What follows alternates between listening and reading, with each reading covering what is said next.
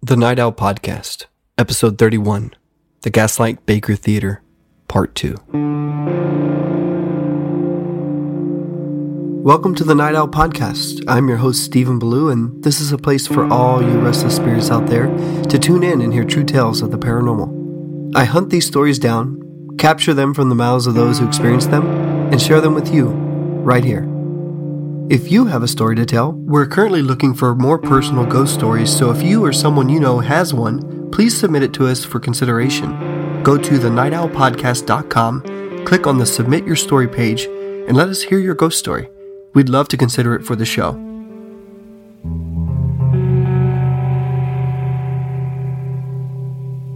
Previously in episode 30, we began an investigation of a historic theater located in downtown Lockhart, Texas.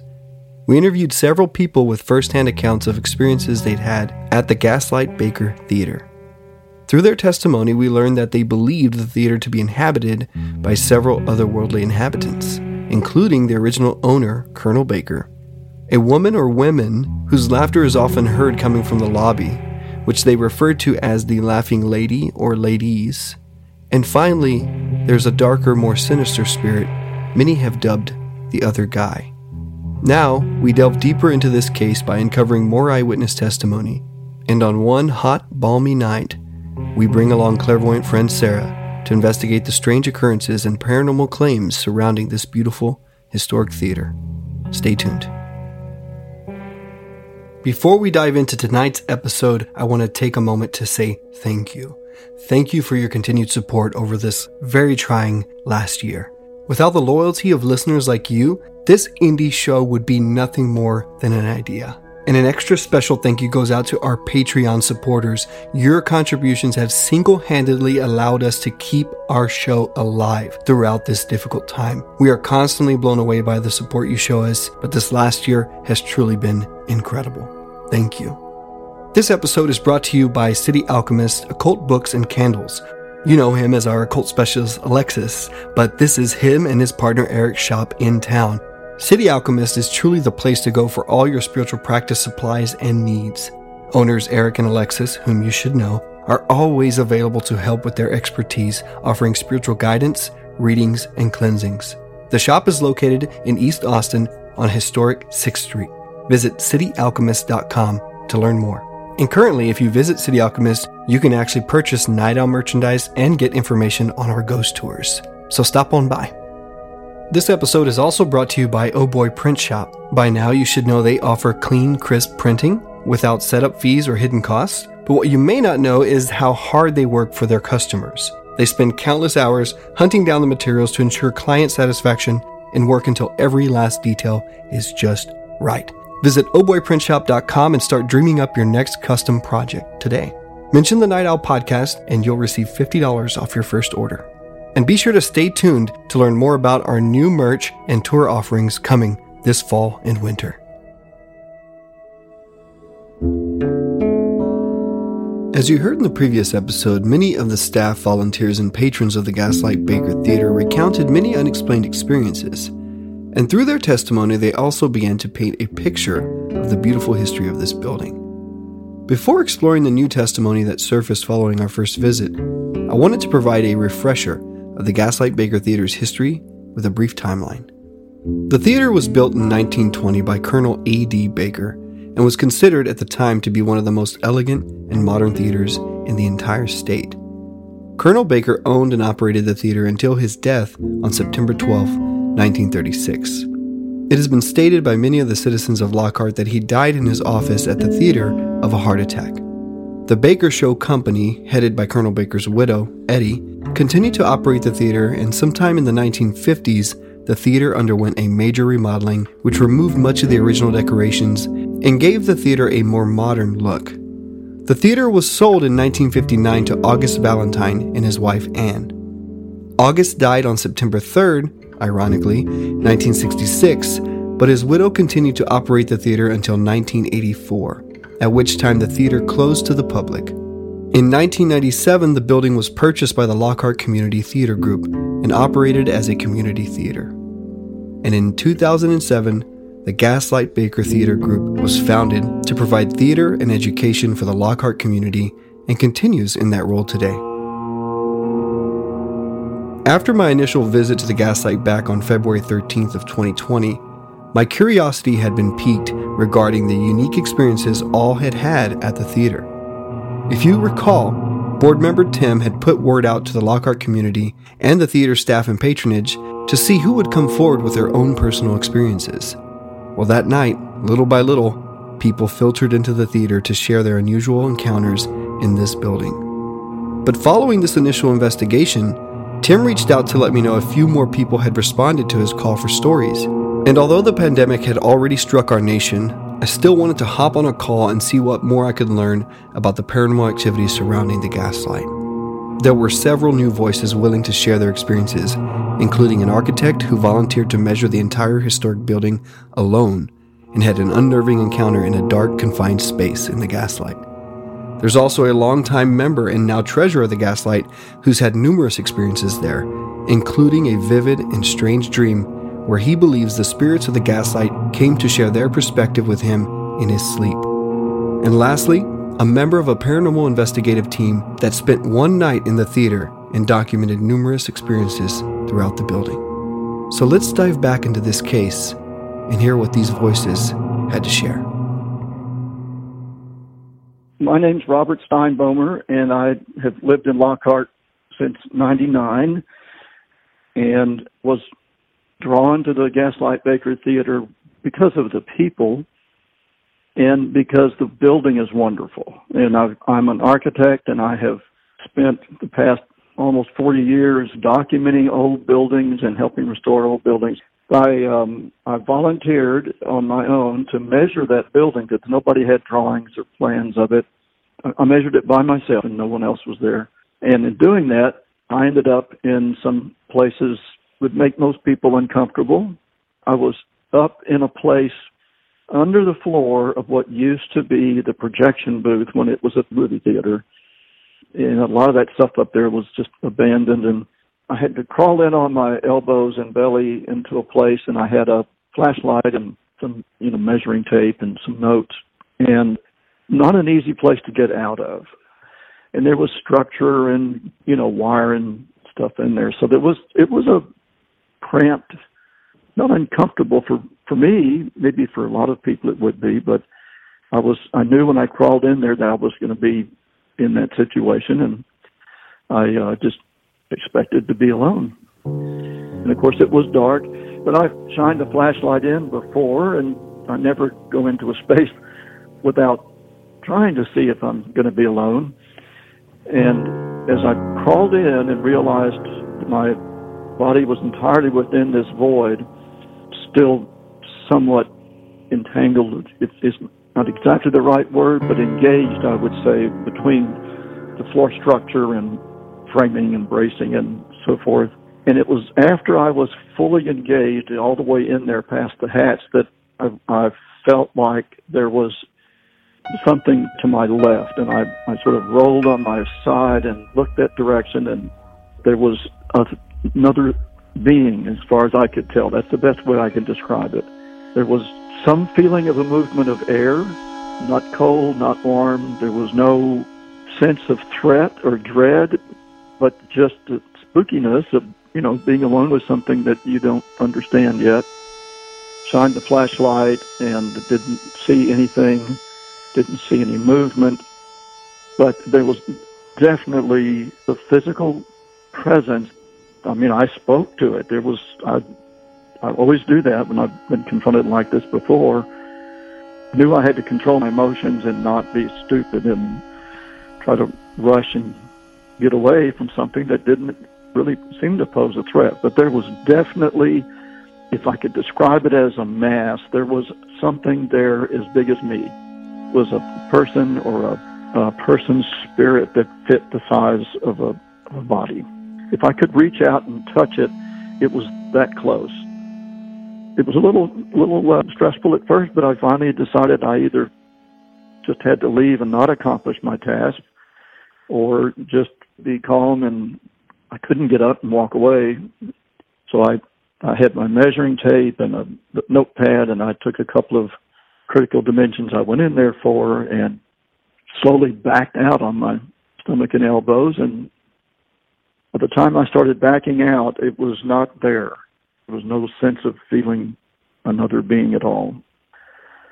And I'm kind of sorry for that. Closed the hatch and went on, but I was definitely not alone. I was joined by something or somebody. It's interesting to think about whether I felt the presence of a male or a female, because I projected a sense of a male. I had no idea why, but I tried to imagine this figure just, arm's length away from me, and the volume I thought I was receiving, almost as though you could spray a mist on it, and it felt to me like that would have been a male. But of course, I didn't have any mist to spray. I've heard other stories about the Baker, and usually the ones I had been told at that point, this was 10 or 12 years ago, the stories I'd heard at that point, it mostly turned up with some kind of presence up in the actors' really green room or dressing room at the other end of the theater. This is the opposite end. This is near the front, over the entry lobby, which was under the projection booth above the back of the balcony. And I hadn't heard anything about that end of it, but there was unquestionably someone there to help. If I had any notion about who it could be, I would only think it's someone who maybe occupied that projection booth over years or a long time and had a special association with it. Otherwise, I had no more experiences and measured the whole building. My name is David Schneider. I am currently one of the treasurers for the Gaslight Baker Theater. I moved to Lockhart in 1996. When I first got involved with the theater, they had been doing some remodeling. They had just purchased it. It was a movie theater at the time that had been out of commission for many years and had been in a state of somewhat disrepair. And so they cleared out 1/3 of the seats in the auditorium and built a stage, attached it to the vaudeville stage, and that became the performance space. Unfortunately, I wasn't there when they were doing all of the remodeling of that portion of it. But when they dropped the movie screen, they revealed a beautiful column arch that had been slightly cut away in order to make room for the movie theater screen.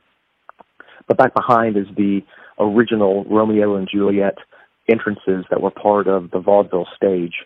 There's a tremendous amount of history that's there in the theater. When they did the remodel, it went into a Moroccan theme, done with beautiful faux beams, according to the plans, with green glass and wrought iron chandeliers, Moroccan Celtic crosses in the tile work. And all of that was ripped out in the 1950s to give it the steamship look that it currently has, and unfortunately all that beauty disappeared. I got involved with the theater when they were looking to have someone come in and help paint. And of course, we have 22-foot walls, and I'm not afraid of heights.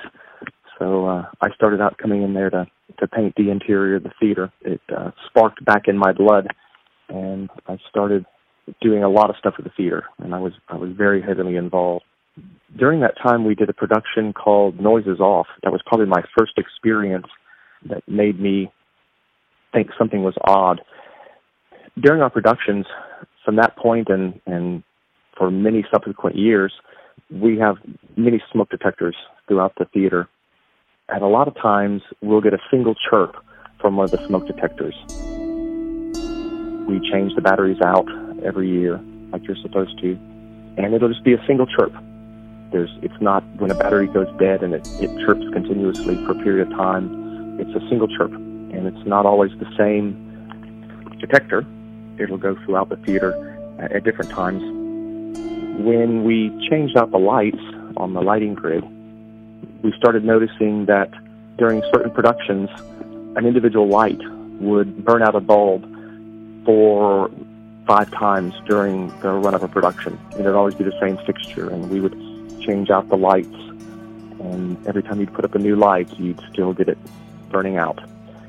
But it's it's unusual things that are just kind of quirky. You know, when a smoke alarm goes off because of a low battery, anybody who's been woken up in the middle of the night to a smoke alarm chirping knows that they chirp continuously. And so to have, you know, individual smoke alarms that may one time be on the stage and one time be in the balcony and one time be backstage is unusual. And then to have multiple light fixtures, have bulbs go out, and it be the same fixture or the same location, it's just hard to imagine what it could possibly be. We did find out in doing some research on the theater that Colonel Baker had passed away in his office. He had been doing a matinee run and had closed himself in the office, and the box office personnel came in after the show and found that he had died in his office. We found some other write-ups in the newspaper later about that. So we always think that Colonel Baker is there in the theater, and he's fairly benevolent spirit. And so it got to be everybody started thinking that it was Colonel Baker. So the joke was whenever the smoke alarm went off during a production or during a rehearsal, you would just quietly thank Colonel Baker for his contribution. So we've always had a really good feeling about that. He was a major presence in Lockhart. In fact, we were planning for our 100th anniversary of the theater before COVID struck, and so we were planning that 100-year celebration. And we had a lady who's kind of acted as the Gaslight Baker historian, and she's pulled up dozens and dozens of articles. He was quite a character. He was a showman, almost a little like the old circus barkers. He had a car that was kind of unheard of at the time, but, you know, he would drive around town and yell out, you know, the movies that were being played, and he did extravagant items like had a biplane fly over the town and drop out, I believe it was oatmeal packets for the kids to advertise a war movie.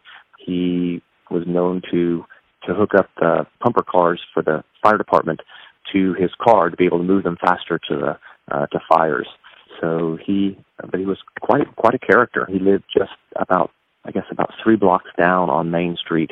It's interesting when you look at the life of Colonel Baker, the theater really was his life. So the fact that he died in the office is, I think, just kind of testament to what kind of a character he was in the life of the theater. You know, it started with him, and, you know, basically his life ended there, and I think that's kind of fitting for Colonel Baker. I was building a set for Noises Off and was in the theater by myself, which is a stupid idea when you're building a 2-story set. And I had put up the staircase and was getting ready to mount it.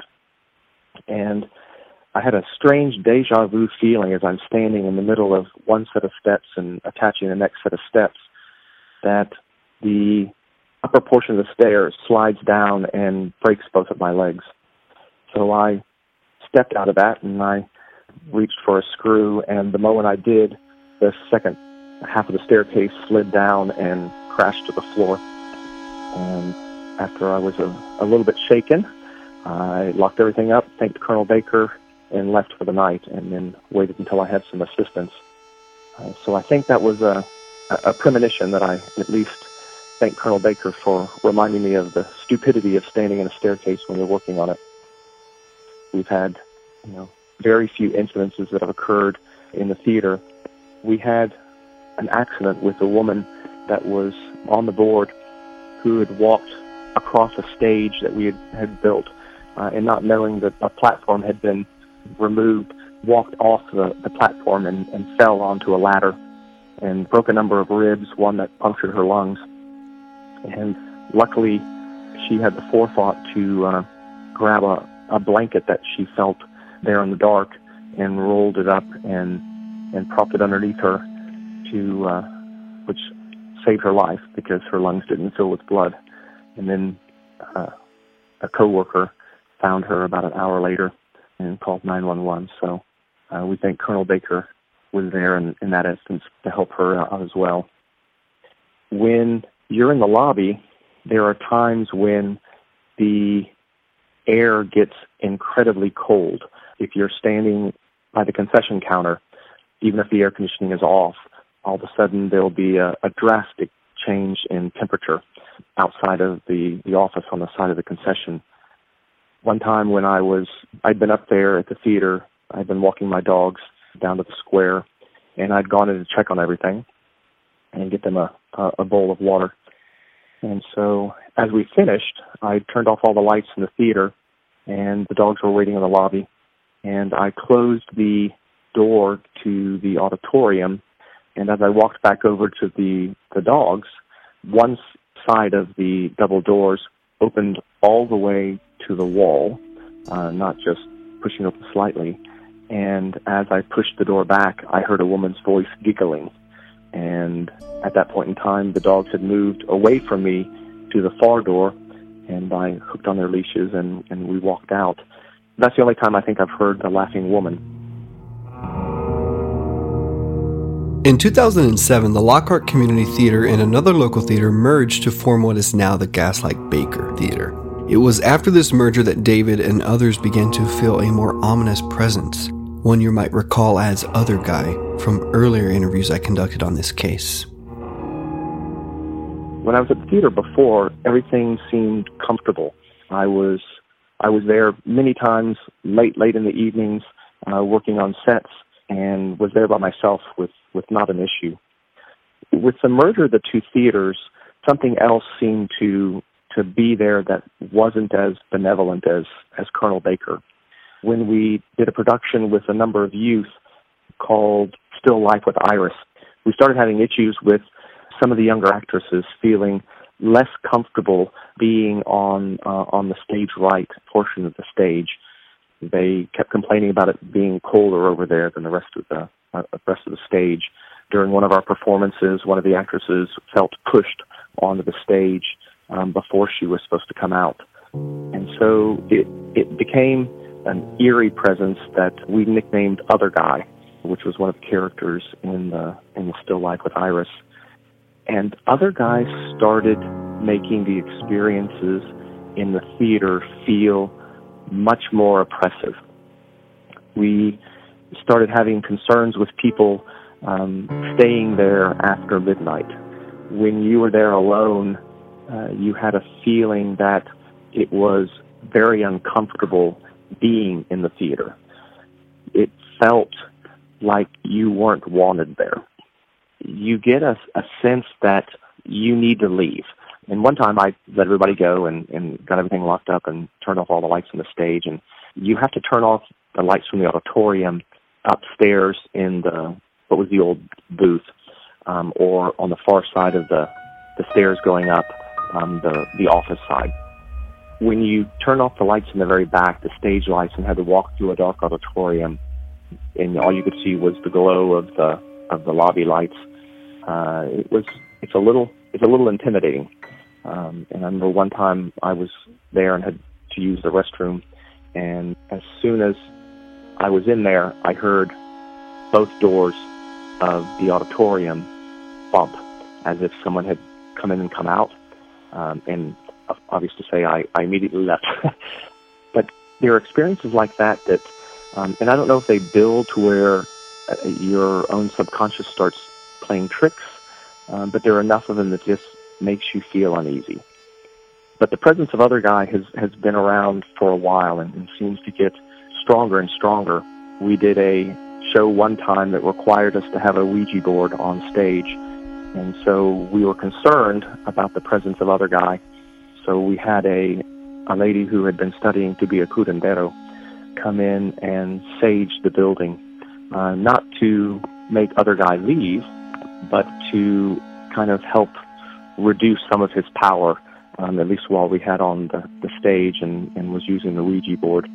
We felt it was in our best interest to avoid any problems. That seemed to help for a while. It seemed to be more comfortable, and then things seemed to get a little more uncomfortable. I think there are times when there are people who won't go to the theater after midnight. I myself won't go up there. We've had a number of kids who have stated an interest in staying overnight, but it's not something that you have me doing. Other Guy seems to, even in the time after the merger, seems to get stronger during periods of time and then has a tendency to fade. Now, I don't know if that was just the saging of the building, And in talking to her, she said that she didn't want to completely eliminate him because he belonged there in the building. So she didn't think that she should banish him because that was his home. But she wanted to make sure that she took away some of his power if we were going to be using the Ouija board. Somebody else who has, I guess, these feelings, I guess they pick up on something. I'm not necessarily sure that they would call themselves a psychic, but they said that they think that theaters draw on the energy of the things that you bring in. And what she was wondering is whether or not something that is attached to those may decide that they like the theater better than where they were attached before. And she just wonders whether or not other guy draws energy from the things we bring into the theater and just kind of absorbs that as well. I thought that was an interesting concept. I think what was really interesting the most about the explanation of other guys is about probably close to 10 or 15 years ago, I'd had a strange dream that I thought was really interesting. The fact that even when I'd woken up, it was still so vivid in my mind of what had occurred. In the dream, I was up in the women's costume closet in the balcony area, and I had been hanging up costumes.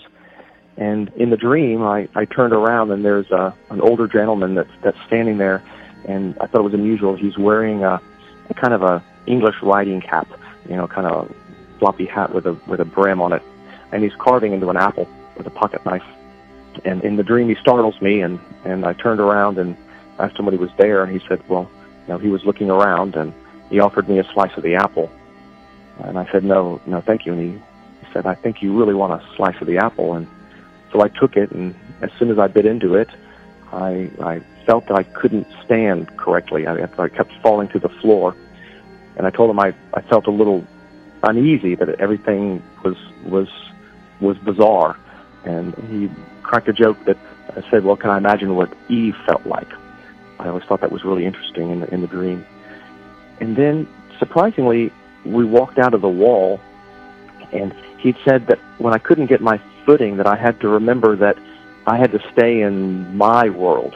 The stairs and the staging up there had been completely rebuilt, and I had known that had happened. We were there. We had it rebuilt for the Glenn Miller Orchestra and had made larger seating areas to accommodate the new seating.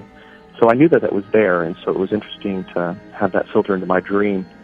But when I looked out, all of the chairs were there, and they had wispy, apparitions that were sitting in there, and they looked almost like tongues of fire. And when I asked the gentleman what those were, he said that those were the experiences of everybody that were in the theater.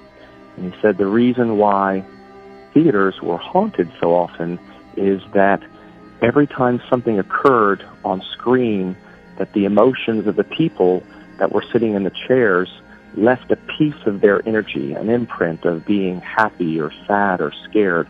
And then that little bit of their imprint over time just created this impression that was left there. And as he was discussing this, I saw somebody rise up from where the stage had been built, stands up so only half of them is visible, and walks across to the far side and disappears through the wall. And the door slams abruptly. And I said, well, what was his problem? And he said, you took his seat and you closed his door. And I thought that was really interesting. We continue going down the stairs, and he says, we've got to get out of the building. And I start hearing commotion outside, and as we walk outside, I see old-fashioned firemen on a pumper truck, and they're putting out the swear engine building that was on fire. It's interesting how I'd done some research on the theater, so I knew about fire at the swear engine. In fact, the charred timbers are still in the roof of that building. They were rebuilt into the new building. So I knew some of the history, but it was interesting to have it all come together in a dream. About a couple of months after that, we were removing some shelving that was back in the back where what I referred to as other guy left the auditorium. And when we moved the cabinet out, we realized that the original exit to the theater there on the stage right side went into what is now the storage building of the building next to us. In fact, it had only been half built. The portion under the stage was still open, allowing for air movement and rodents and so forth. So we've since closed all of that off to secure the building, but it was surprising to know that a doorway was actually there where other guy had left. But I love the theater. I think it is a happy place. Other guy seems to only be there at certain times. I do think that Colonel Baker is a benevolent spirit that's there. I think he kind of watches over the place. The Gaslight, it feels like home. I think a lot of the people that come there have positive experiences, and I think the audiences do as well. If someone were to ask me if I thought that the Baker was haunted as a building, I would say definitely. I think Colonel Baker watches over us. I think other guy, I'm not sure where he came from, why his presence manifested itself much later in my experiences, and I've only heard the laughing woman one time.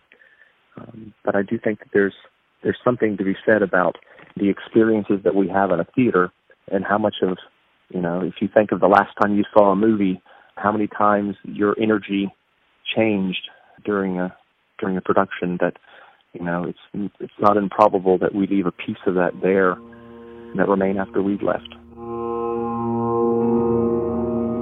My name is Frank Gonzalez, and I am the co-founder and lead investigator of the San Marcos Area Paranormal Society. We have been doing this for 6 years now, and we investigate all of San Marcos, Texas, and surrounding cities.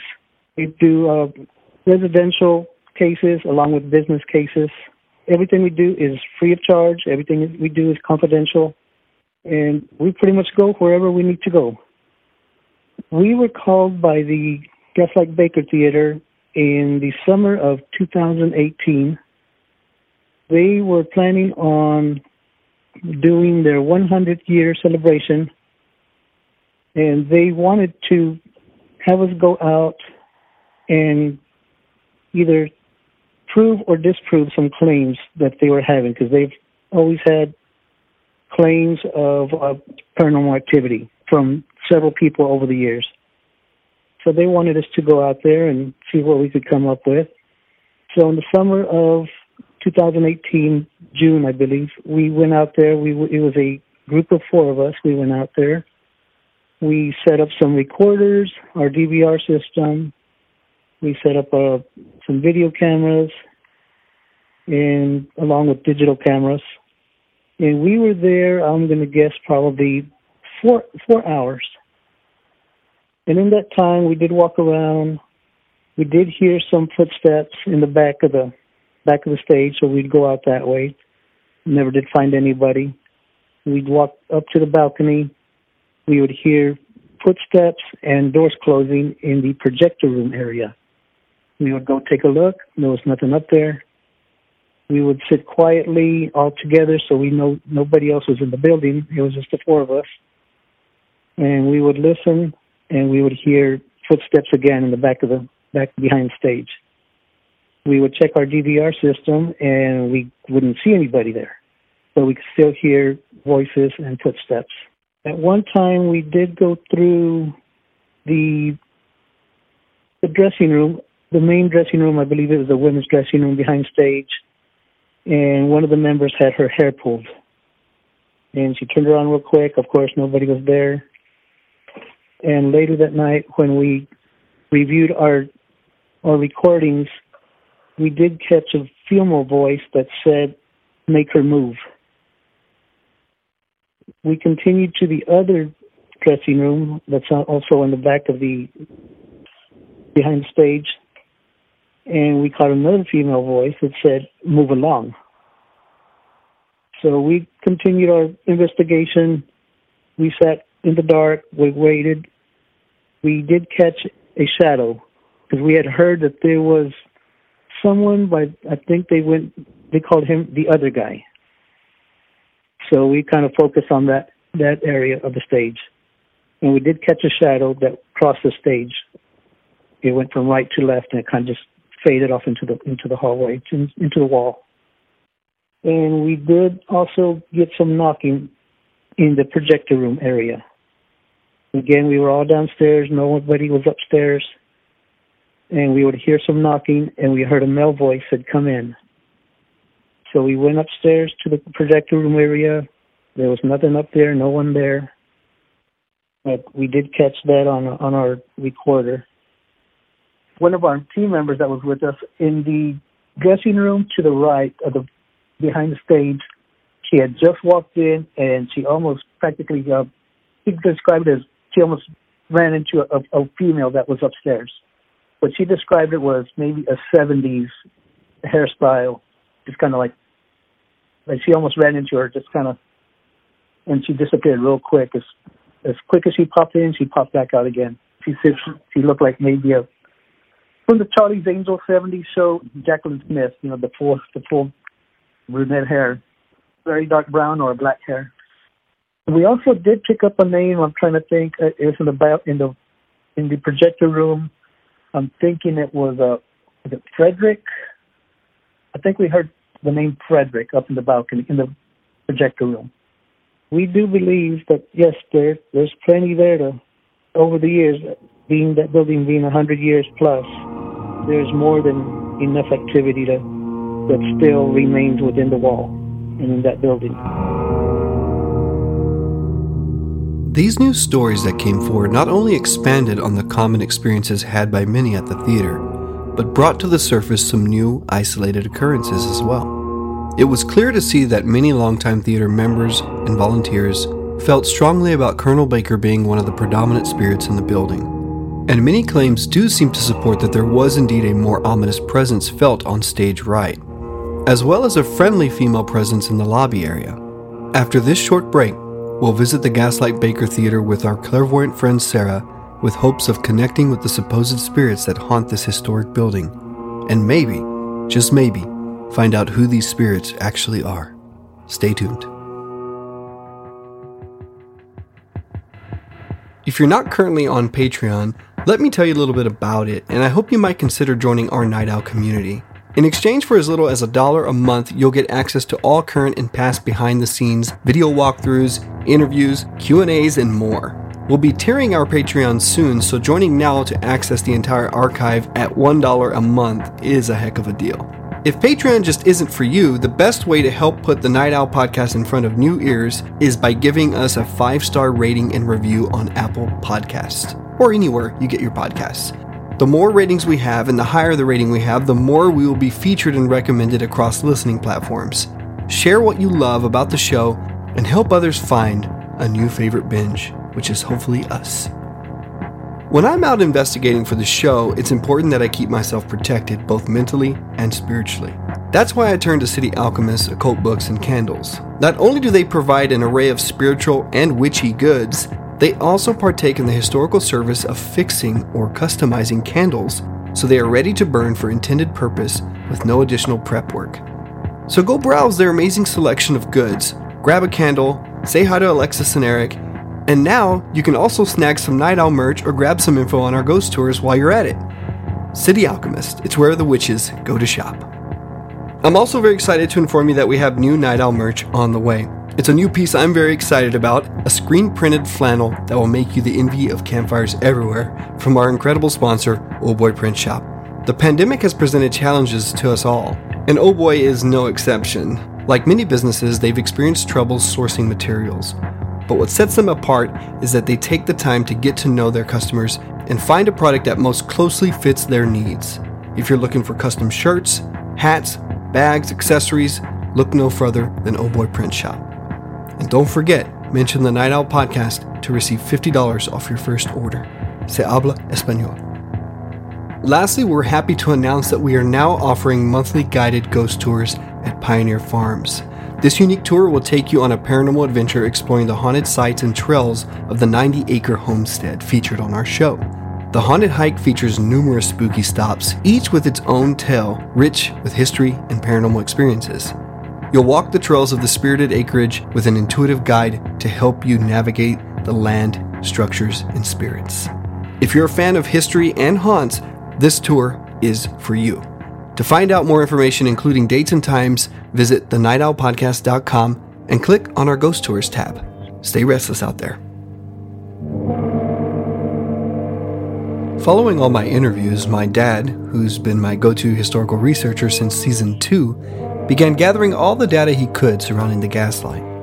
Meanwhile, I was able to get in touch with a local historian for the Gaslight as well. This building had such a colorful past, I feel it's important to relay as much of the building's timeline to you as possible before we jump into our findings with Sara. So let's take a look back at the Baker Theater and the town of Lockhart, taken from the pages of newspapers, magazine articles, and personal testimonies of residents and noted historians of this location. Based on information received from Sharon Miller, who had done extensive research on the theater in preparation for their 100th anniversary, Colonel Arthur D. Baker arrived in this quiet little town of Lockhart in 1910 and proceeded to give the residents their first taste of vaudeville and motion picture entertainment when he opened the Majestic Theater at the corner of South Main and San Antonio Street. Around this same time, he also opened the Air Dome, an outdoor fair-weather movie venue located next to what was called the Swearinger Building at 216 South Main Street. The Air Dome was eventually torn down in May of 1920. According to an article entitled Doorway into the Past, written in July of 2018, Baker's original theater burned down sometime prior to 1920, and Colonel Baker built a newer modern theater which opened in October 1920 at 216 South Main Street. This is the exact same building where the Gaslight Baker Theater resides today. Baker owned and operated this theater until his death on September 12, 1936. Colonel Baker was known as the ultimate showman, and it seems fitting that he not only poured his whole life into this theater, but also met his end suffering a heart attack in the office of the theater during a Saturday afternoon matinee. Colonel Baker was not only a natural showman, he was a successful promoter, a leader of the community, and a very generous and friendly man to anyone who ever met him. His promotional stunts included bringing in a real biplane and parking it in front of his theater to advertise an upcoming film, sponsoring dance-a-thons, ticket giveaways, and sponsoring a ladies' sawing match. Each year at Christmas time, Baker would invite all the children of the community to a free movie and gifts of fruit and candy. According to an article in the Austin American-Statesman written December 27th of 1925, Baker even gave each child in attendance at that year's Christmas matinee 2 buffalo nickels. Colonel Baker's mission in life seemed to be to bring joy to all those he came into contact with in the Lockhart community, even during some of the troubling times he experienced while residing here. In 1918, our country was hit by the epidemic known as the Spanish influenza. 675,000 deaths were attributed to the Spanish flu in our country, and Lockhart, Texas was affected by this terrible epidemic as well. According to the Lockhart Post-Register, dated October 1918, a proclamation was issued by the mayor of Lockhart, closing all schools until further notice, prohibiting gatherings of people not absolutely necessary, and if necessary, to be held outdoors, suspension of all church services until further notice, and urging parents to keep their children at home and not allow them to play in the streets. Any of this sound familiar? Yeah. Colonel Baker's business was directly affected by the epidemic in that he had to close the theater for a time and fumigate the building prior to reopening. In November of that same year, armistice was declared, ending World War I. Colonel Baker proudly displayed a 60-foot flag at his theater and gave free movie passes to all returning soldiers. After Colonel Baker's death, the Baker Show Company took over the operation of the theater. In 1938, LJ, aka Pee-wee, Peewits, and his wife Ida acquired an ownership interest in the theater. The theater continued operation under their guidance and underwent major remodeling in the 1950s. The theater was sold in 1959 to August Jonathan Valentine and became a family-owned theater with his wife Anne and children Augusta, Valerie, Alice, and Virginia. August died sadly on September 3rd of 1966, and his wife Anne continued to operate the theater until March of 1984. The theater remained dormant until 1997, when the building was given new life after being purchased by the Lockhart Community Theater Group. In 2007, the Gaslight Baker Theater was founded to provide live theater and education for the community of Lockhart.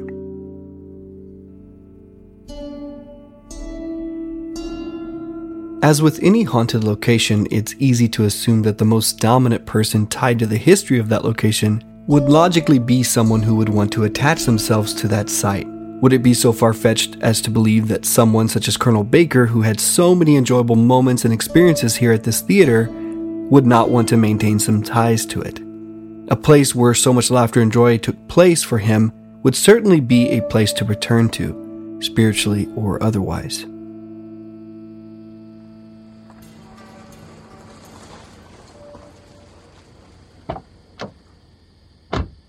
I'd be lying to you if I said I wasn't nervous about Sara visiting this place.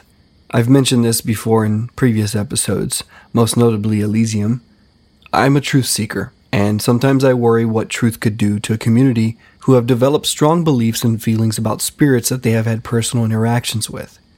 I'm never certain what energies or spirits Sara's going to discover on her visit, and it's always a bit disheartening if they don't line up with what the community believes is there. I guess because in a way, it can feel like we are destroying what they truly want to believe about their own personal haunting.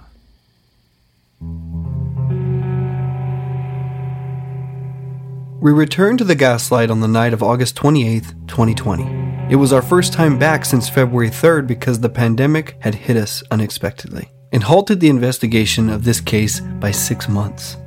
And when we returned, we had to conduct our investigation a lot differently than we were used to. At this time during the pandemic, I wanted to keep my team as safe as possible, and so I required everyone to wear their mask while on the case and indoors.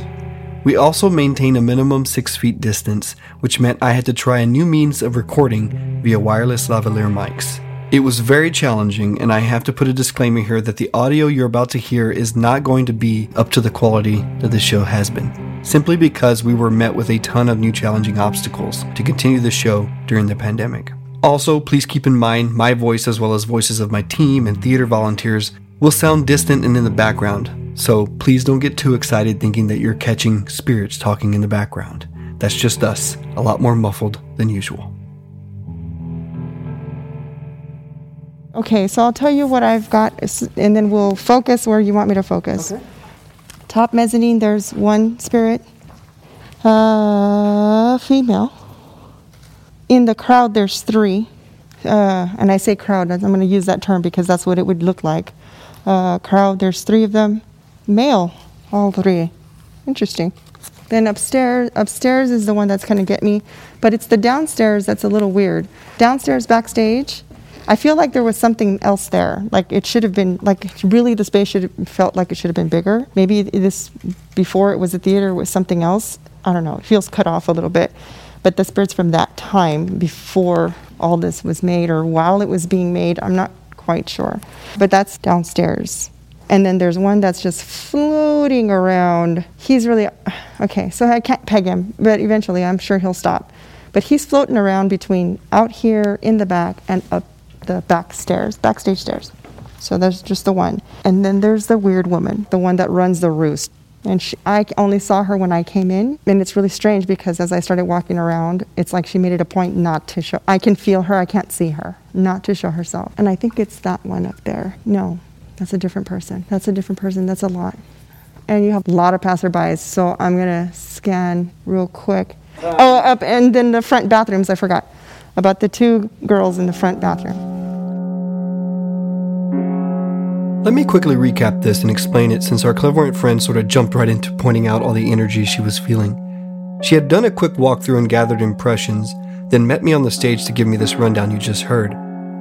To help you listeners stay with us, let me detail where Sara was picking up what she just explained. There was a woman spirit up in the balcony seats looking down at us on the stage. Then Sara had been guided around the stage and backstage area by a strong male presence who also seemed to hang mostly around these areas. She also explained that he really liked the upstairs dressing room. And if you can recall, that's the room upstairs and backstage that many reported feeling uncomfortable and attributed to having some negative energy or presence in. Then Sara explained there was another female presence, one who she claimed was the strongest, yet was dodging and cleverly avoiding Sara the whole time. She believes she was also up in the balcony area as well, but couldn't quite pinpoint her yet. And lastly, after this first pass, Sara mentioned that she found 2 young women in the lobby bathroom area. At this point, I wanted to ask Sara if she was picking up on any common activity that people would experience in the building. So if I'm here, maybe I'm practicing, it's late at night, I'm doing my thing, it's going to look as if somebody's sitting in the crowd. And it'll be something like either they're coming in and out of the door, or the doors will shift a little bit. So you're going to see them kind of moving around. I think those are the 3 men that are here. The other one is the very top will always cast a shadow, like almost across where the door is open right now, on the top, like mezzanine portion of the theater. You'll see the shadow go from the doorway across and maybe stop and then come back down towards the glass and stop a little bit. And it's almost like they're just kind of in that area. But it's going to be 2 different people. So one's going to be that woman that I'm telling you, that's kind of like the one that runs the roost. She's the one that's kind of working in the building. It has been a long time since these guys have spoken to anybody, so they're really active. They're asking me, like, what happened? Why is nobody here? What's going on? That kind of stuff. So I'm just answering them. I'm going to try to do like I'm doing a general, this is the answer. Like the Spanish flu, yes. I was like, the influenza and like that. But that's why we're like this. As I mentioned before in the history breakdown, the Gaslight was directly impacted by the Spanish flu. There are actual historical documents that state this. Listen to this call I had with Sharon, the historian who did research for the 100th anniversary of the Gaslight building. When the Spanish-American flu hit, they had to close down. They had to fumigate it. You might pick up vibes from that time. But, that was kind of fascinating, too. But there was no ifs, ands, and buts about it. You're closed down. And what they used to fumigate it, who knows? In 1918, in October, this article advises that all public meeting places be closed. And then 17th of October 1918, the newspaper article said that the picture shows will be suspended because of what they need to happen. They had to close for a while to take care of the flu problem. What's interesting was how within minutes of entering the building, Sara was responding to the spirit's many questions about our masks and the more recent vacancy of the theater due to the COVID-19 pandemic. And after answering their questions, Sara gave me a quick rundown of the predominant spirits in the building. So it's predominantly female at the top. So it's the one woman that I told you just kind of runs the roost of the ghosts, the spirits here. That one particular woman, I don't understand why she's so obsessed with being here, but she's never been like part of the building or part of the structure. She just kind of liked it here and stayed. So I don't know, there must be something she liked about the building, so she's here. And you'll see her predominantly either sitting or standing near, I guess it's the lighted, where the light is, the spotlight. So you'll see her somewhere around that area. But that gliding, like almost like a shadow that you'll see go from the door to like the center, and then maybe come to the front and then recess by the door. They take the door and she descends the stairs. So she tends to descend through there and then come and kind of hang out in the doorways of the theater when there's activity. And then if she's not there, she'll come to the back. So it's really interesting how she's really patrolling almost the whole space. She's your top person. Also, when she's not flighty with me, I'll talk to her some more. Let me talk to these others. It was interesting that Sara was pointing out a strong female presence that she claimed was the strongest energy in the entire building, and that she seemed to be mostly focused on the balcony. We had one particular story from our first round of interviews that pointed out a feeling of being watched from the balcony. As I spent more time here doing other shows, there was always just an oddity about some of the spots in the theater. For me, those spots were in the balcony, house left, like kind of where we keep the costumes in the costume room. There's something a little eerie up there. I felt some cold spots in the costume room before. But it's interesting because there have also been times when I have been on stage rehearsing and thought that the director or someone was sitting up in that area of the balcony watching rehearsal, only to find out that no, there wasn't anybody else here. This feeling of being watched is also intriguing because Sara was picking up figures in the seats all throughout the auditorium.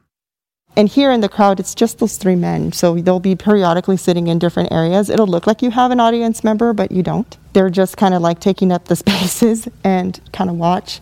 At night, when you shut the lights off, it's going to appear as if somebody's sitting in here, and that's them. They tend to do that. They'll either crowd up, so it'll look like there's a lot of people, like 3 people here, or they spread around and it'll look like you have 2 separate people, and they even get up and walk. So you'll see like getting up and walking, and you may even follow them out like, hey, you're not supposed to be in here, it's quiet. Then you follow them and nobody's there. That's kind of them. It's this, okay, I know you're urgent. We'll get to you in a minute. Since we arrived, Sara was being bombarded with requests and warnings from a male spirit that she encountered backstage. She was even led up to the women's dressing room upstairs behind the stage and pointed out that this was absolutely one of his favorite spots. Again, this dressing room was a place that many at the theater felt very uneasy and unwelcome in, as if someone didn't want you there. I was surprised how much the male spirit led Sara around the stage and backstage when we first arrived, and before we could even properly get mic'd up. But he didn't seem aggressive or negative, just urgent to show her around and point out several safety concerns he had. But while Sara was giving us her initial breakdown in this moment, we were all standing on the stage when team member Alexis suddenly reported hearing something. And the whole time she was talking, somebody was walking behind me. Mm-hmm. I'd hear like, and then I'd turn, nothing, and then I'd hear, and I'm like, seriously, again? And then the third time you all were talking, it happened again. Just somebody like if somebody was taking a step back or something. Okay. So that's the downstairs weird person that's back here. And it's really strange because he's floating between like the downstairs portion of the backstage area and that upstairs. So I'm inclined to go up the stairs even though my body's like doesn't want to do it, but I will do it because there's something. It's something almost like he lived up there, spent a lot of time here, that kind of stuff. So he knows this area well, and I think that's why I know something's wrong.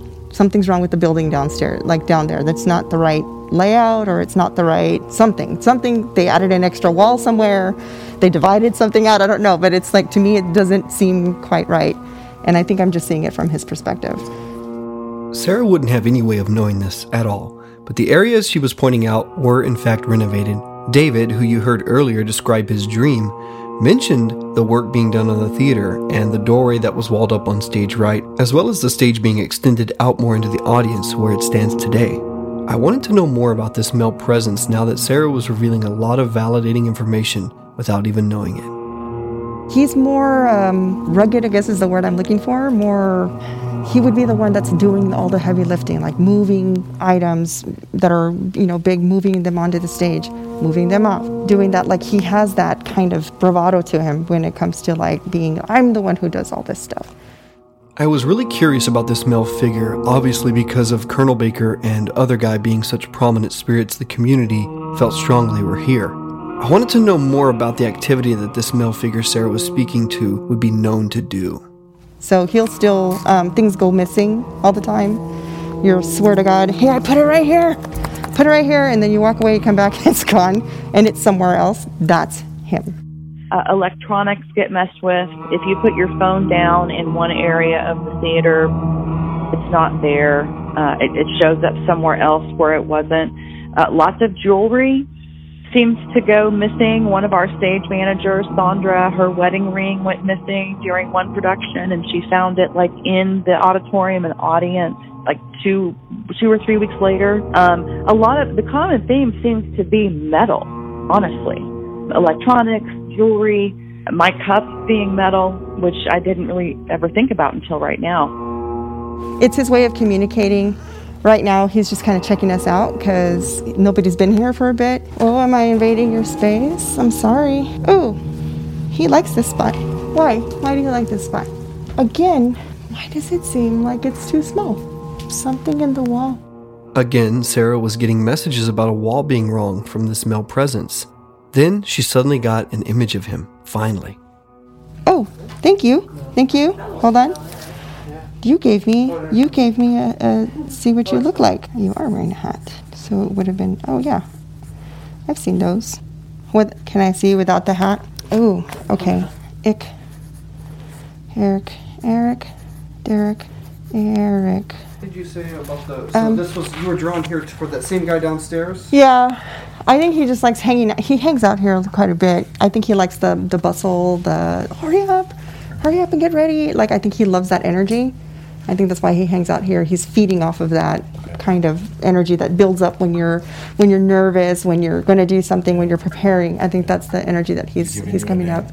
And I'm either, it's like Eric, Derek, or Rick. It's one of those things. It's ending with an ick. So I call it ending. It's a nickname. Eric, Derek, Rick is what it is. I'll narrow it down in just a second. It's just, he's excited. I'm trying to get him to, yeah, I know. The building doesn't seem right. Why doesn't it seem right? Modifications, boxes downstairs? Okay. Let's see. Oh, you're going to take me down these little crazy stairs right here? All right. So tell me what's wrong with the downstairs. What's happening? Oh, again? Because a lot of people have come through here. Okay. Which one? Do I reach it? Does my hand reach there? What's in the view of my hand? I don't know. I'll have to look at that. Again, it's the panic. Something about under the stairs. Boxes? Too many boxes? Something about the boxes? I don't know. We'll see. At this point, Sara was pulled directly backstage to the stairway that led directly under the stage. It was narrow, dark, and the space was really tough to navigate with the many boxes that were in there, so at this time, Sara opted not to go in. But the male presence seemed to be trying to say something about that understage area, so we would eventually circle back here on this night. And then, tell me more. Someone late. He's showing me different things that are happening back here. There was like a woman that was running from out of this stage, taking clothes off, going this way and coming back up around, and then there's more traffic kind of going back and forth. So he's showing me a lot of that, and he's giving me the, like, I love that. Like, that's his thing. So he must have been somebody who was associated with the theater for a really long time, because he seems to just love the space. He just loves being here. Everything about it, everything around it. This was his passion. He just loved it. So that's all I'm getting. So many, like, when he made me touch the wall, I'm getting all the people that he's been around, the different things that he's seen, or the different emotions that have happened. That's what I'm getting. It's just so much. Like, it's really big. He has a lot of maintenance questions. It's really strange, like something about the flooring, like there's something in the flooring not right. He's giving me the, like, if you were to run your hand smooth surface, there's like a divot in the floor. And you can feel it when you're walking, and he's giving me like the danger, like that's very dangerous. Something about in the back, like in it's charged, like I'm getting that feeling, the electric feeling. Something he wants you to check in the back. He's really demanding about the stage area. Make some space, take care of your, he likes, if he's seeing something, he's going to see it from here.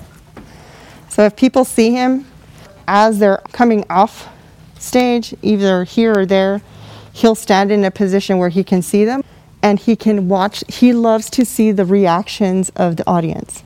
That's his thing. Like, he loves that.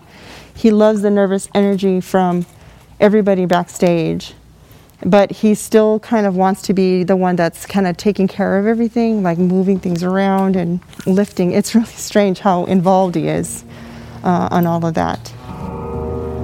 This male figure was perplexing to me because there was some activity that made me feel this could possibly relate to Colonel Baker, but also relate to other guy.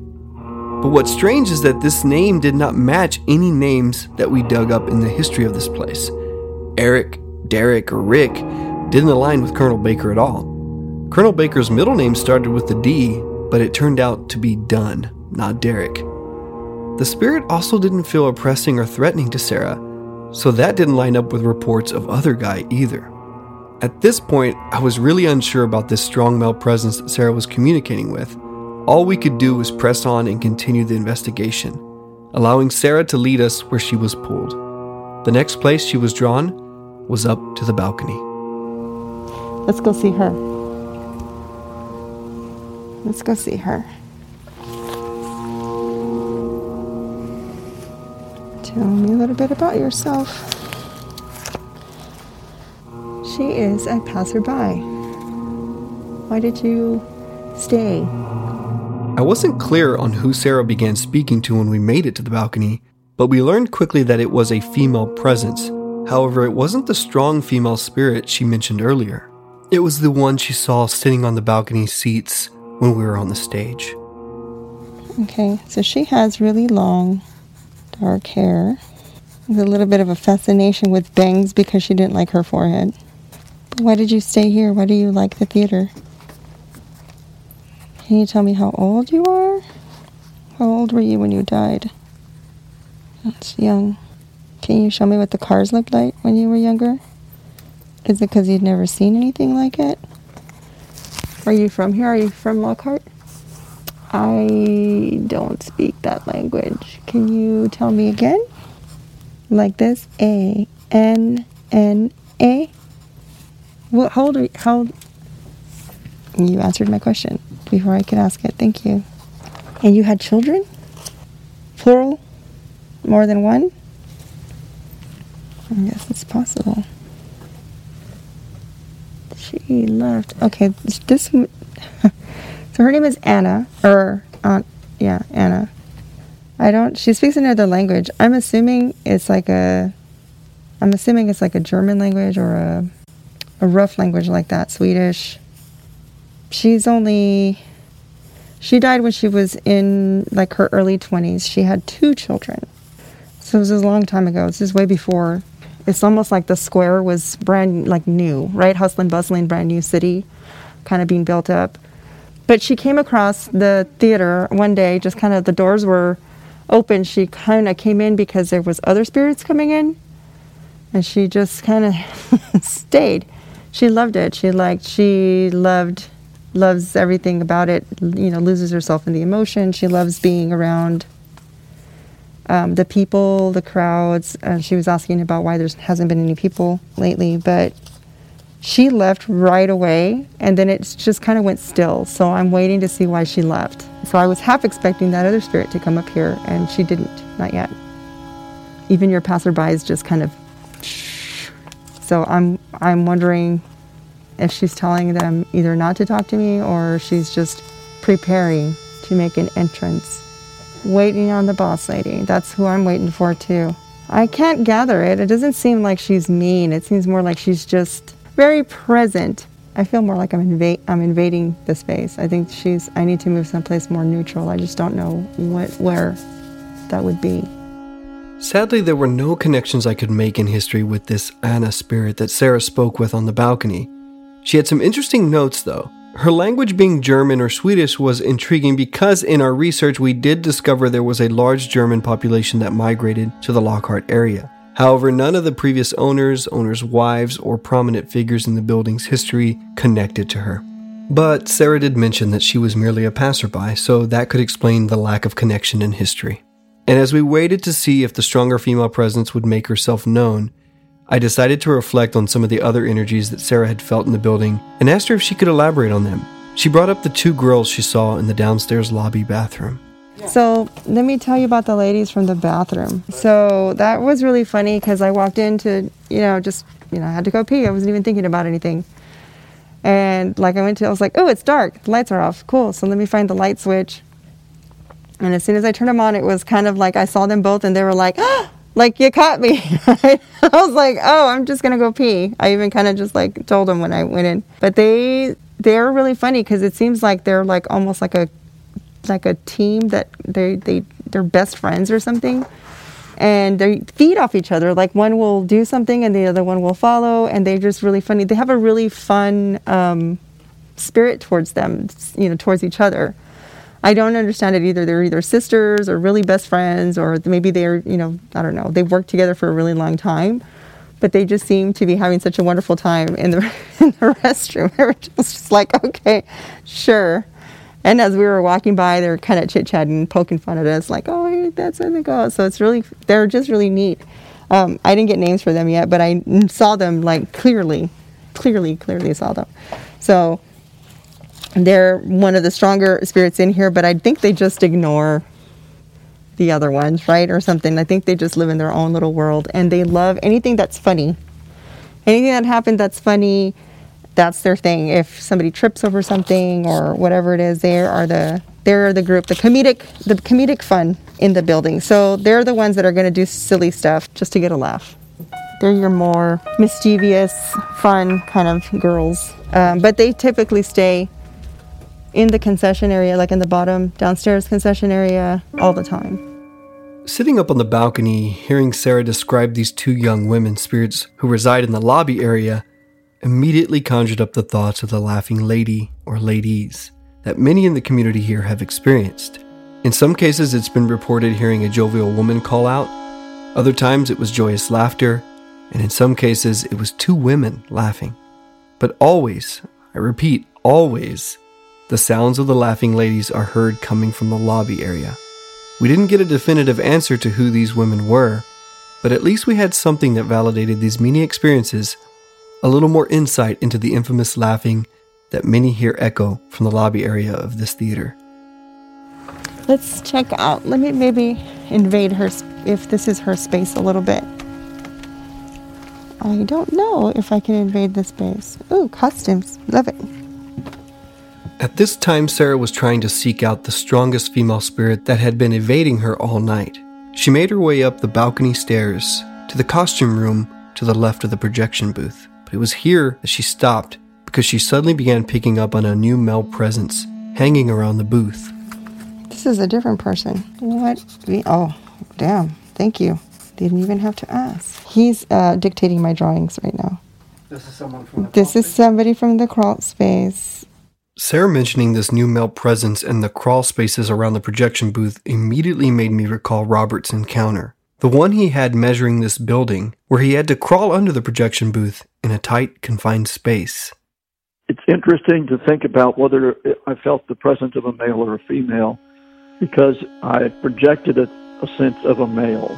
I had no idea why, but I tried to imagine this figure just, arm's length away from me, and the volume I thought I was receiving, almost as though you could spray a mist on it, and it felt to me like that would have been a male.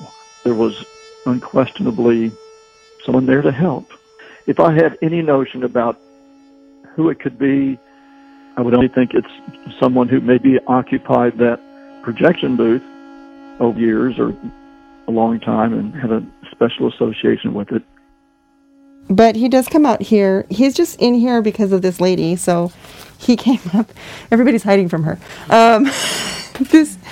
You would see him kind of like, if you're there, you'll kind of see him. If you're over there, you'll see his head, like the shadow of somebody's head in here. And this is usually, his name is Victor Beltran. I got a whole full name. He was very nice. He gave me his whole name. Victor Beltran. Okay. Yes, I asked him if he worked in this theater. He said no, that he's an electrician. So he came in to do some work, like the theater. And after, I guess he passed away, came over here. Something about the space, the space itself. Mm-hmm. I'm interested as to the positioning of the building. Okay. Why it's calling so many spirits in. I'd have to look at it in a map or something. Yeah.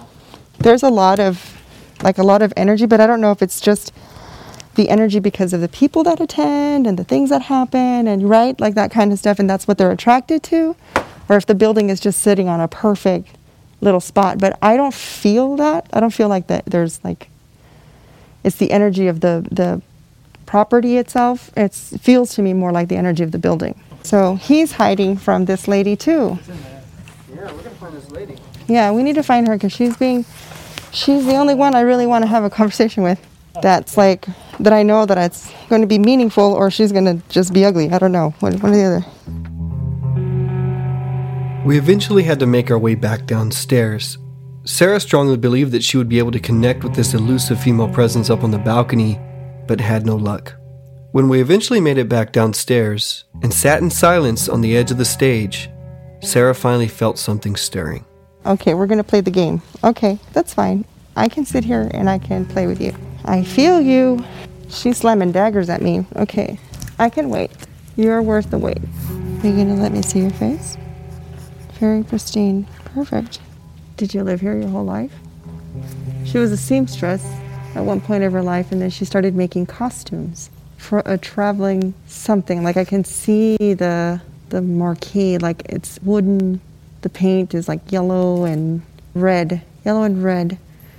Wow, this lady's amazing. So she was a seamstress at one point. She got caught up with this traveling theater, and she was young then. So she's showing me like maybe she was 15, 16 at that time. She got caught up with some man. She was in love. But she has such a great presence to her. She's just so tall. She's carrying herself well. She's dressed very well. What she's wearing is like a form-fitting dress. It has a really pretty, like a V shape here, and a very specific necklace. The necklace is very clear. I almost feel like if we saw it in a picture, I would know exactly, like, that's the necklace. Like, I can see it very clearly around her neck. She has this very good stillness to her, like she used to be a dancer or something like that. She's got this great poise. Her job was to dress everyone. That was what she did. And she took great pride in that. And then she went from dressing everyone to almost like, I don't know what you would call it. She's making sure she got all the actors ready. She did almost like production stuff, like making sure that they had everything ready. Like she just really started taking care of everything, that the music was right, that the lighting was right, that the marketing was done correctly. It's like she ran the whole space. But she started off, being very clear that she started off as a simple little seamstress. She's like, I worked my way up to this. I think that's why she carries herself with that kind of like, everything needs to be where it needs to be.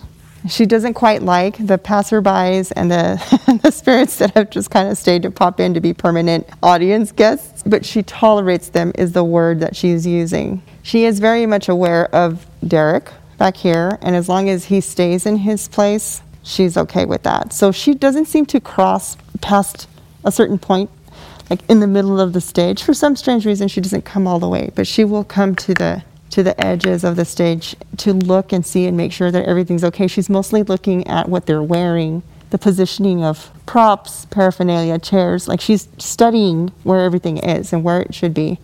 But she likes the view from the top because she can see everything. She can see everybody coming in and out. She can do all that good stuff. But for some reason, her and Derek, I'm going to still call you that until you give me your real name, don't seem to mix very well, but they're not from the same era. She's much older than he is as far as ghost age. I'm going to start calling it ghost age because that's the only way I can distinguish the difference. Ghost age, she's much older than he is, but age-wise, she's younger than Derek. Derek is older than her by years, like maybe about 20 years. Do you feel she was tied to this building? Either that or she has an affection for it that grew, but it feels like it's not the kind of affection you would have. Like to me, it would be somebody who was part of everything that was happening. But she would have had that poise to her. You would have known immediately when she walked in the room. You would have known, like if you would have known her, you'd know exactly what I'm talking about right now, because you'd be like, oh yeah, that's, so-and-so. I'm trying to get her to give me a name. Viviana?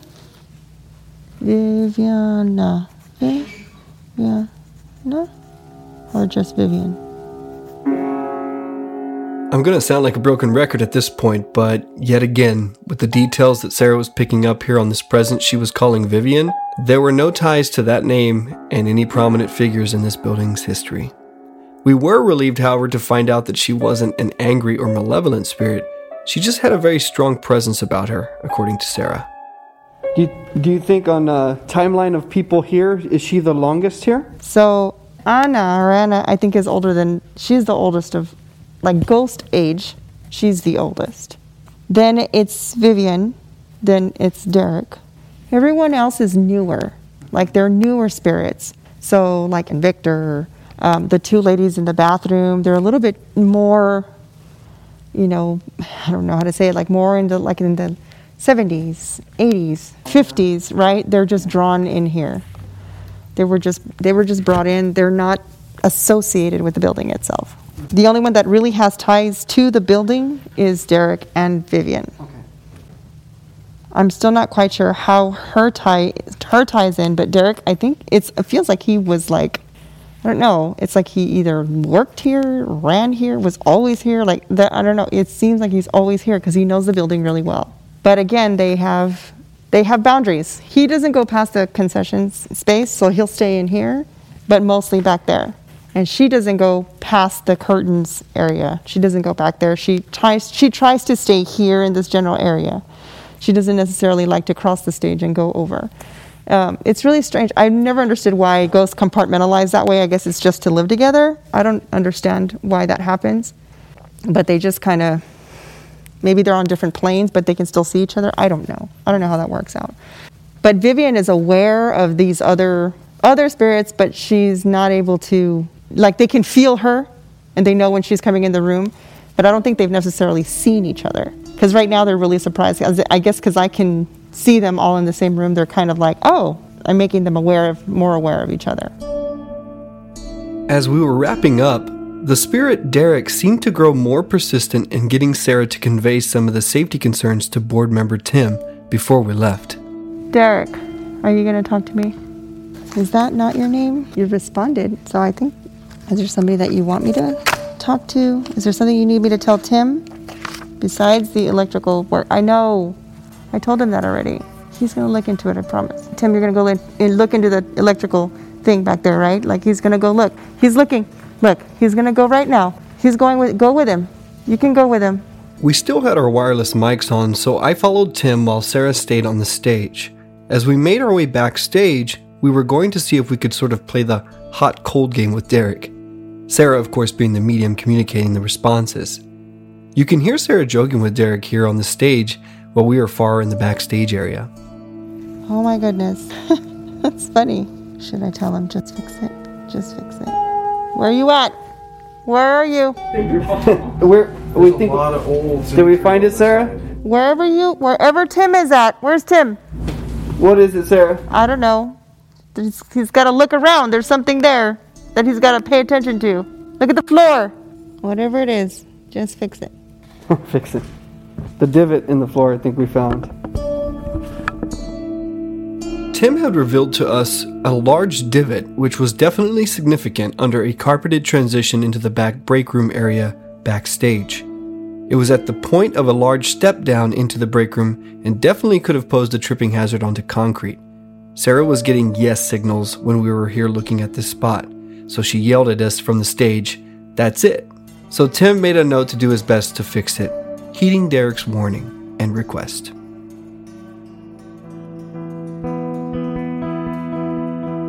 It was after this that we packed up our gear and said our goodbyes to Tim and the supposed energies that lent their voices and stories to us that night through Sara. I was disheartened. As I mentioned, I usually get in cases where the findings don't line up with the current lore, history, or beliefs. But although it was disappointing in a way to not hear Sara clearly describe some prominent figures and presences believed to be here at the Gaslight, I have to say she did pick up a lot of commonly reported activity and in very specific areas that it's reported. The joyful women in the lobby area who love to laugh and have fun, the female presences from the balcony and the male presences in the auditorium that like to watch performances and rehearsals, and then the movement and displacement of objects to which Sara attributed to Derek. We'd heard many of the staff and patrons here at the Gaslight Baker Theater report such events and feelings often. But something bothered me when we left this case. I still couldn't get this spirit Derek out of my head. Editing this series, I was haunted by thoughts of him. The locations that Sara said he liked in the theater, the genuine concern he had for safety, his mention of the stage area and the wall not being right, his hat.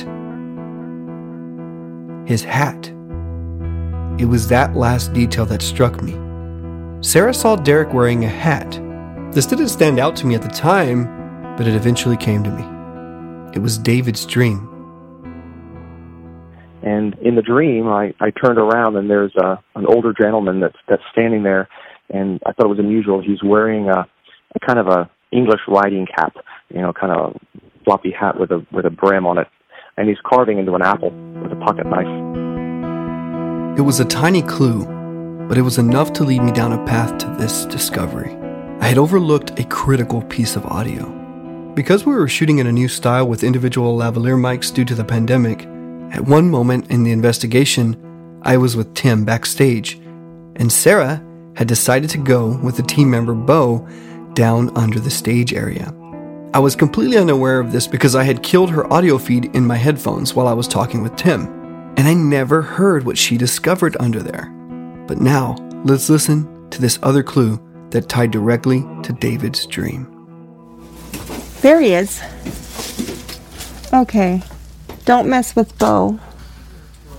It's something else. You know what I'm seeing? You're gonna think this is really weird, and maybe you're not. I'm seeing half a body, like sitting. I'm half a body sitting right now. but not like that. Like if your head was up in the floor and your legs were down at the bottom. Like, so their torso and head is above the stage? Like if it was cut in half and half of it was up and half of it was down. See, like right where you are, it's starting to be like feet and like chairs and bodies. So every single one of these is the old seating. That makes so much sense. So they're all these big blue cushiony. I wonder. Like, movie theater chairs instead of like the old theater chairs they have. I wonder if when they did the remodel, maybe one of the spirits that used to like to sit in those seats got stuck in the chair. After first hearing this hidden moment under the stage with Sara and Bo, I knew it meant something, but I just couldn't figure it out. I had to go back to David's dream, and then it clicked.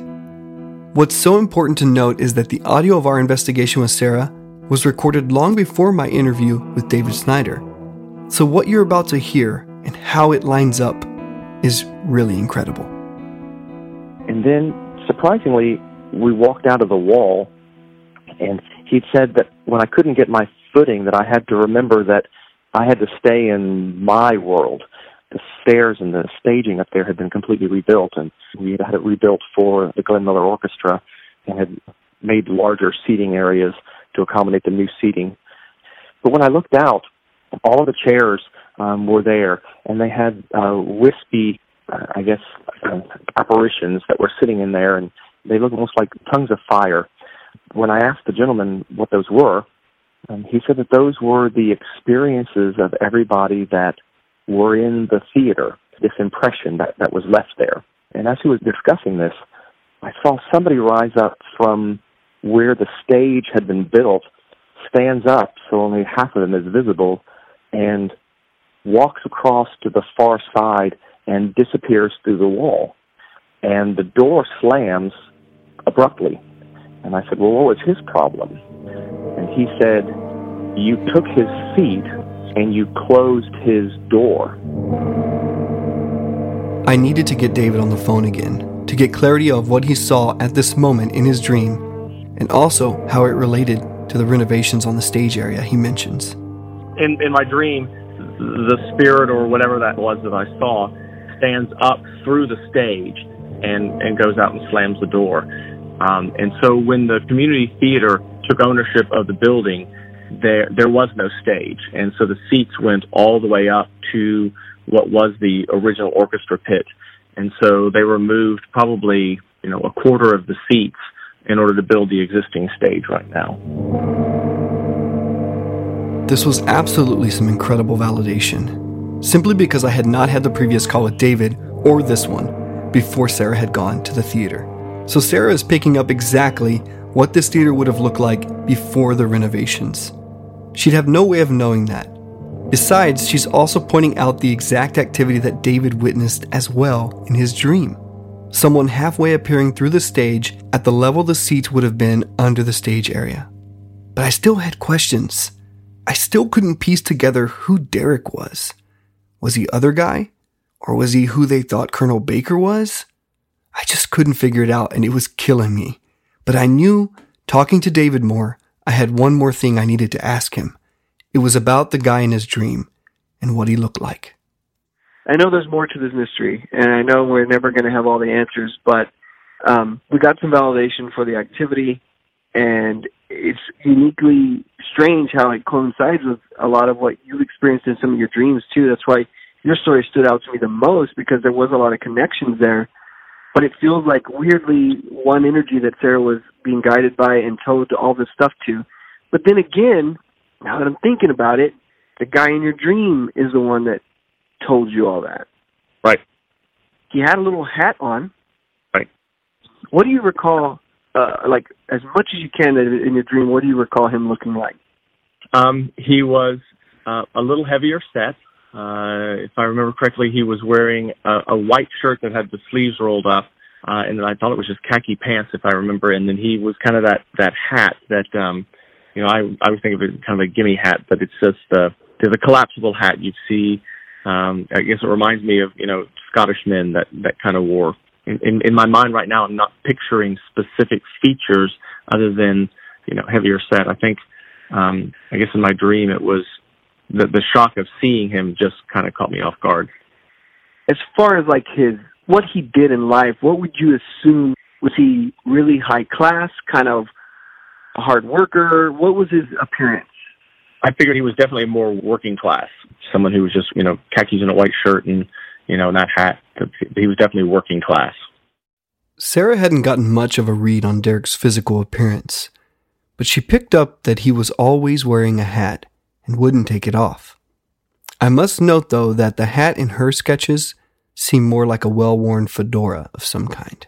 However, Sara also noted this about Derek. He's more rugged, I guess is the word I'm looking for. He would be the one that's doing all the heavy lifting, like moving items that are, big, moving them onto the stage, moving them off, doing that. Like he has that kind of bravado to him when it comes to I'm the one who does all this stuff.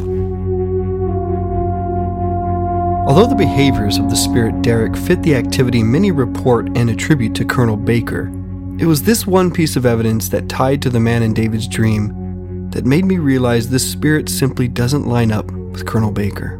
In all the research we did, we found evidence that Baker was not drafted in the war due to issues with one of his legs. And in photographs we've seen him in, he's well dressed, with a hat, yes, but a suit or a coat as well, and also a cane. So it's fascinating to ponder who this Derek could actually be.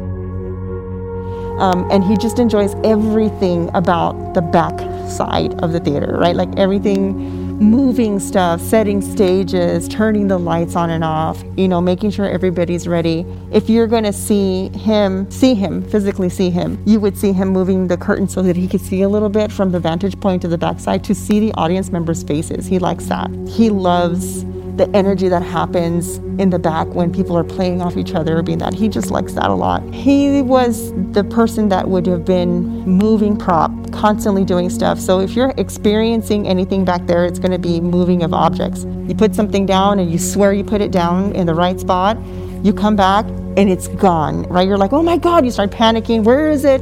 Everybody's looking for it, whatever it is this item is. And then like magic, it appears and it's him. But that's, it was his passion. It was what he liked to do, being part of that world. Now, whether he was part of that world in this building or not, I don't know, because he hasn't really made it really super clear. On the night of her visit, a lot of the activity that Sara attributed to Derek lined up with a mixture of activity that the staff and patrons had experienced in the stage and backstage area. And I think my mind, much like the patrons and volunteers, wanted to associate someone who was special to this place, someone who meant a lot to this community. Colonel Baker was who they attributed all the benevolent and playful activity to.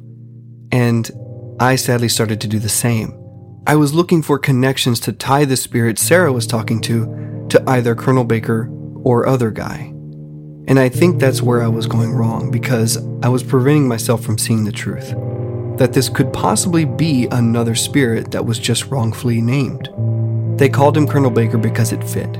But if you look at David's dream, and the way David speaks of these moments of guidance throughout his career and time at the theater, moments where someone was always looking out for him, preventing him from breaking his legs on the ladder. There was the woman who broke her ribs and was able to find a towel in the dark and prop herself up to prevent her lungs from filling up with blood. There are constant fire alarms chirping, objects being displaced, lights flickering. All these things that they attribute to Colonel Baker, these things fit the way Derek behaved around Sara that night we visited. He was constantly trying to be safe, telling us about safety concerns, electrical issues, and possible fire hazards. And if you look at all the activity and compare that to the person in David's dream and the person who guided Sara around the theater, it all points to the possibility that there very well could be a spirit misbelieved to be Colonel Baker haunting the Gaslight Baker Theater. And his name very well might be Derek.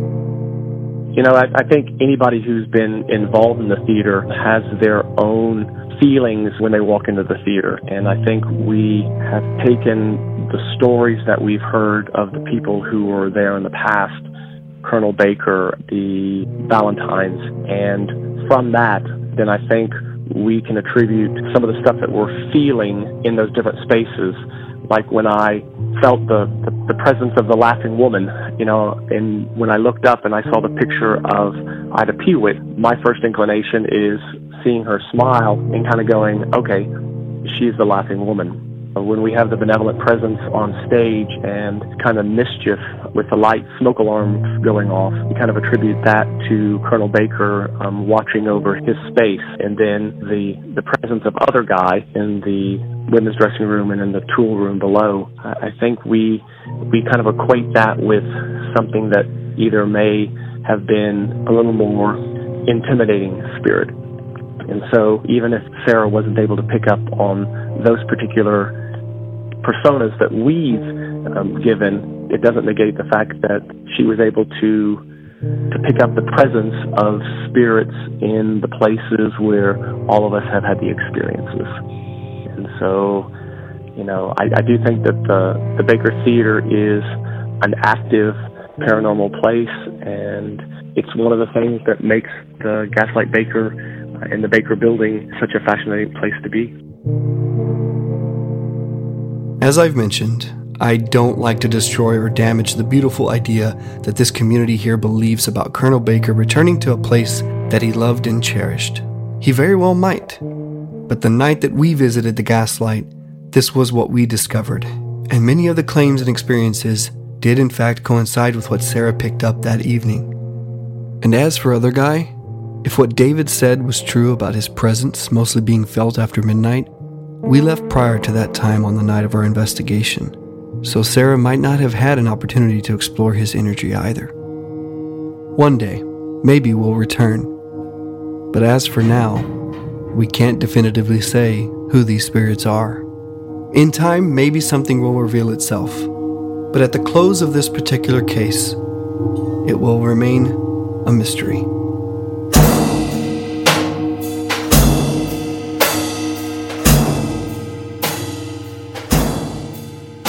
A quick note, listeners, the Night Owl podcast will no longer have a strict release schedule. We will now complete an investigation and take the necessary time needed to edit it. Because this is an unscripted, unpredictable show, it is just not possible to maintain the regular monthly schedule we used to have. Be sure to subscribe to our newsletter on our website, thenightowlpodcast.com, follow us on Instagram or Facebook at The Night Owl Podcast, and consider becoming a patron and supporting our show on patreon.com/The Night Owl Podcast to stay up to date with our show's news and events. Thanks again to our sponsors, City Alchemist and Oh Boy Print Shop. Don't forget to check out thenightowlpodcast.com for tour dates, merch, episode blogs, and more. And please rate and review our show on Apple Podcasts and join our community of supporters at patreon.com/The Night Owl Podcast. Stay restless out there. This podcast was mastered by David Dalton at Driftworks Sound. If you have some good songs that just need a little magic to come to life, reach out to Driftworks Sound, and David will help you get your music across the finish line. Whether your songs just need some analog love, a fresh musical perspective, or even session recordings with the best musicians in Austin, you'll find everything you need at driftworksound.com. That's driftworksound.com. If you've made it this far, you've discovered an Easter egg, a teaser to our next case. Hey, so I wanted to tell you about this girl. She came in, her name is Luna. She came in with her daughter and one of her friends that basically had heard about our shop and who we were on Instagram, and, basically told her, you need to go to the shop and talk to these guys because they can help you with your situation. And Luna basically was just telling us that, well, she had a few things first. First, she's kind of a spiritual practitioner, and she was asking for some advice, especially from Eric, regarding, using certain altars and having things set up in her home. But then the conversation kind of turned a little darker, and she mentioned that she literally had to leave her house because she's had so much activity happen. And she was actually staying with her friend. That's why her friend brought her to the shop. And she said, like, the activity just kind of kept progressively getting worse and worse and worse. And at one point, she looked at her son, her teenage son, and looked at her daughter, and they basically looked at each other and said, this is like hell. Like, this is, like, we can't take this anymore. And they all kind of agreed. And so that's why they decided to leave for, I think it was like 3 or 4 days. They just could not be home. And they called their dad, because he's kind of the one that helped them kind of get the house and put things together, and he's a little more, I guess, the way she made it seem like he's a little more like level-headed in the sense that, like, we'll take care of it type deal. So he said he was going to come into town and kind of help out, but until then, they're staying with their friend. And she asked if there was a way we could just, like, go do a cleansing, and I said yes, we could. I said, but I think it would be good if we got the team involved, because then it could be a lot more thorough if we can get Sara in there and you know, also to kind of go and investigate and make sure it's not just, you know, rats or something, because she mentioned, like, ugly smells and scratching in the walls and things like that.